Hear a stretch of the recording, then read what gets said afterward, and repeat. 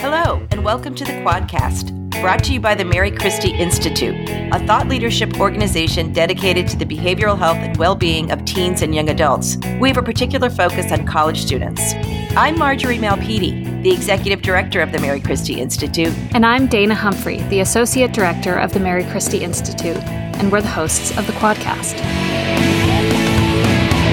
Welcome to the Quadcast. Today, I am again joined by a guest co-host, Carson Domi, for the last episode in our series on student-led advocacy and young adult health policy. Carson is a first-year student at University of Texas, Austin, and has been engaged in mental health advocacy for years already, both at his high school and at the state level with the Massachusetts state legislature. So welcome back, Carson. We have another great guest today, and I will turn it over to you to introduce him. Thank you so much, Dane. And I know I'm so glad that we've been able to collaborate for so long on this project. I really hope that people have been able to get something out of it. We have Gerry, who's a 21-year-old junior at Bates College in Lewiston, Maine. He's the co-founder of Kick It for a Cause, a charity kickball tournament toward nonprofit organization that supports suicide prevention. Sam is also an undergraduate research assistant at the Hamilton Lab. He is also a past member of the National Center for the Prevention of Youth Suicides Youth Advisory Board and is a Velocity Youth Ambassador. Thank you for joining us today on the Quadcast, Sam.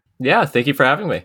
Could you give the audience a little background? What inspired you to become involved with mental health advocacy and suicide prevention? Certainly, yeah. So fortunately, unfortunately, and I think as is the case for many people, my journey in mental health advocacy was really inspired by my own personal experience. So back when I was in 8th grade, around the time where I was making the turn into high school, I felt a lot of burnout, and specifically towards the game of golf. Golf at that point was something that I was really deep into. I really enjoyed playing the game. I loved playing competitively. I was really looking forward to playing for my high school's golf team. And I remember pretty suddenly just feeling like I didn't want to play anymore. And because I had been playing so much for such a long time, burnout certainly seemed plausible. So I made the decision to try to let it simmer down and hopefully resolve itself.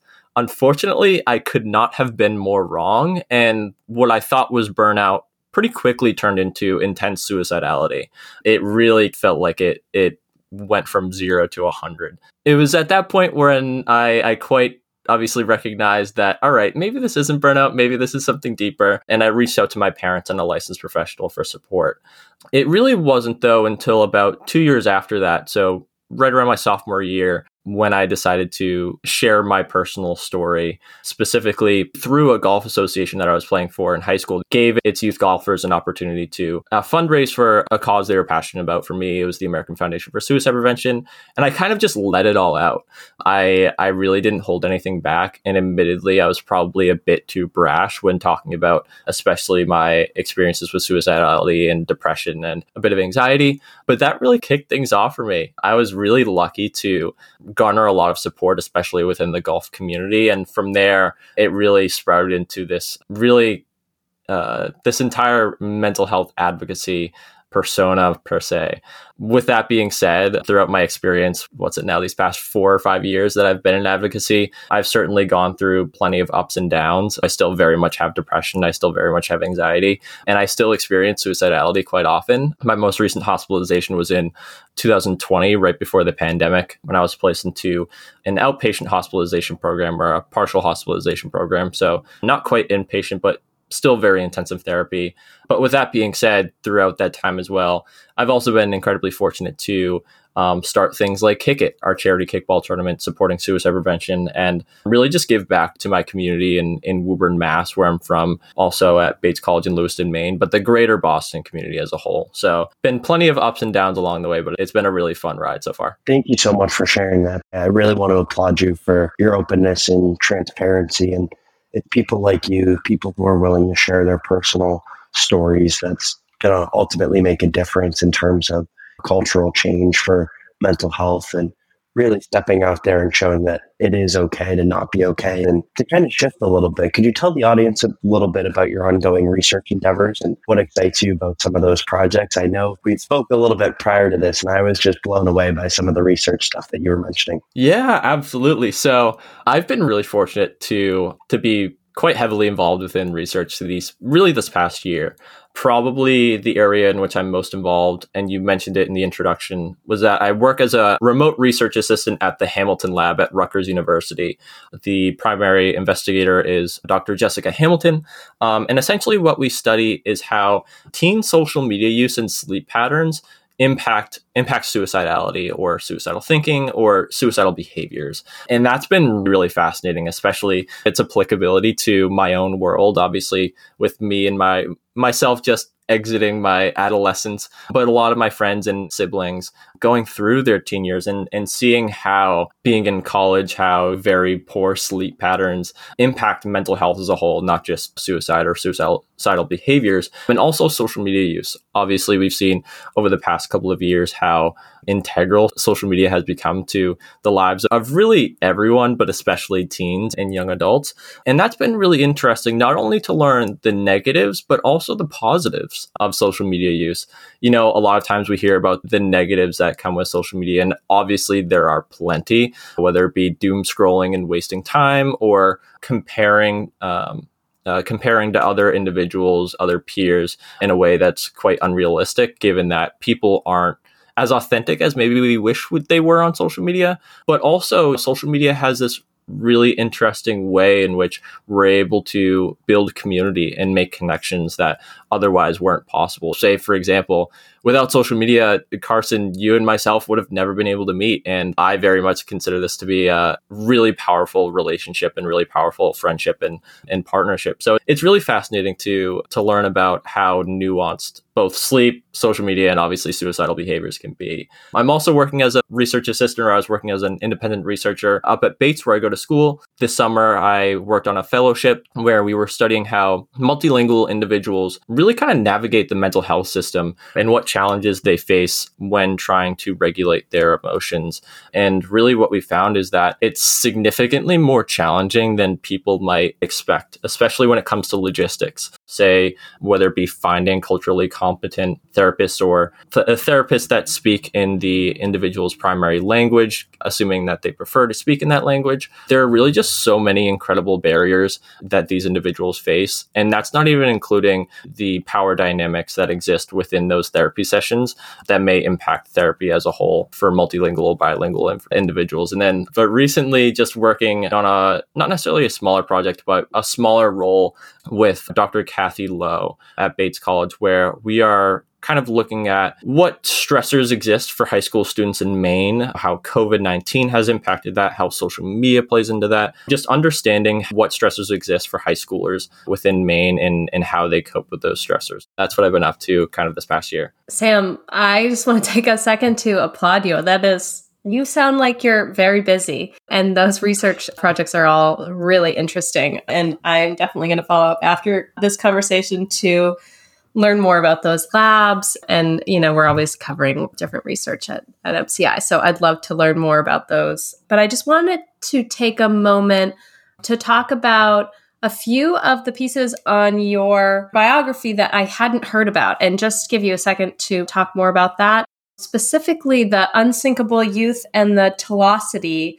Could you talk a little bit about those organizations and your work with them? Yeah, so Unsinkable is really an organization that's been really close to my heart for about 2 years now. So they're based out of Canada. They're a completely remote company or a completely virtual company. So they don't have like an HQ in any specific area, but it was founded by Silken Laumann, who was an Olympic crew member for Team Canada. And essentially the objective is to support teen and adolescent whole health with a pretty specific focus on mental health. My role within that space is that I was really fortunate to be able to work as a council lead. So essentially what that entails is we have 2 youth councils, one that is a younger age group for I believe it's kids age about 10 to 13 or 14. And then we have our high school and college age council, which is the one that I lead.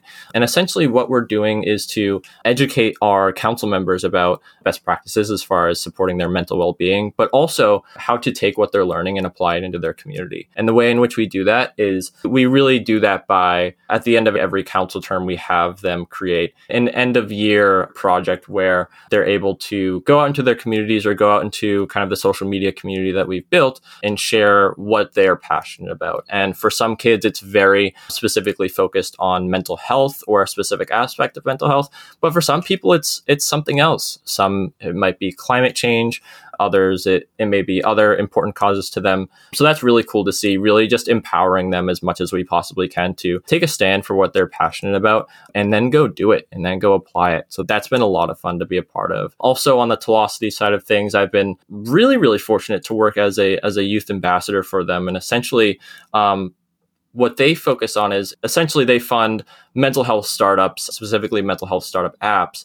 And we as youth are able to really provide our input and see, say what we don't like, what we do like in these apps. Kind of one thing that we've noticed or at least that I've noticed over the past couple of years is that there are a lot of mental health companies who try to get away with things that they think that teens or other people won't notice. So it's kind of our opportunity to say like, oh, maybe you thought you could get away with this, but you can't. Or maybe you think you can. Maybe a better way of saying it is there have been a few virtual mental health companies or mental health apps that say, for example, not necessarily a name drop, but I will anyways, like a BetterHelp, where their model isn't great for what we know about supporting mental health. And it's pretty inaccessible as well. They don't accept insurance. Admittedly, their therapists or their counselors have been treated really poorly historically, and they've made a really few big missteps, especially back a couple of years ago. I think 3 or 4 years ago, they found themselves in a lot of controversy. And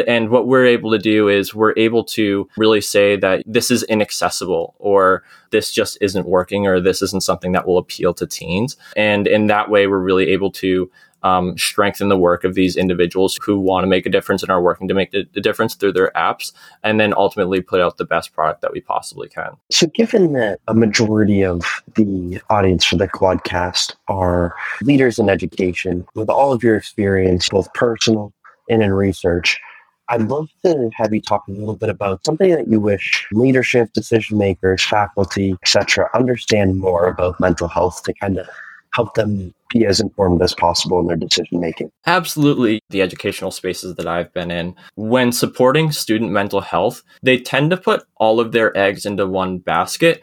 And that's usually through the form of like a CAPS or counseling and psychological services. And unquestionably, we need that. That is a really valuable resource that schools can offer. And admittedly, even those services are under-resourced and underfunded. But I think it's also really important to acknowledge that supporting student mental health comes far before students show signs of psychological distress. Say, for example, financial hardship that can most certainly contribute to student stress and can contribute to mental unwell-being. That's a bad way of phrasing it. But it's not necessarily so much about really waiting until the last second. It's more so about more preventative than anything. So say a lot of students dealing with academic stress. All right, how can we address that academic stress so students don't get to the point where they need to immediately go to CAPS? Same thing with financial stress. If students, whether it's first generation students or low income students, or really just any student at all, if students are dealing with financial insecurity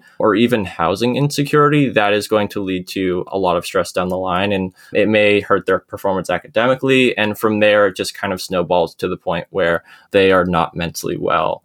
With that being said, however, like I was saying before, those CAPS services absolutely need to be resourced and they need to be funded. I think one problem that I've run into, especially at Bates, is merely having the CAPS service is a bit of a check mark and is not necessarily performative, because I think they're doing really good work.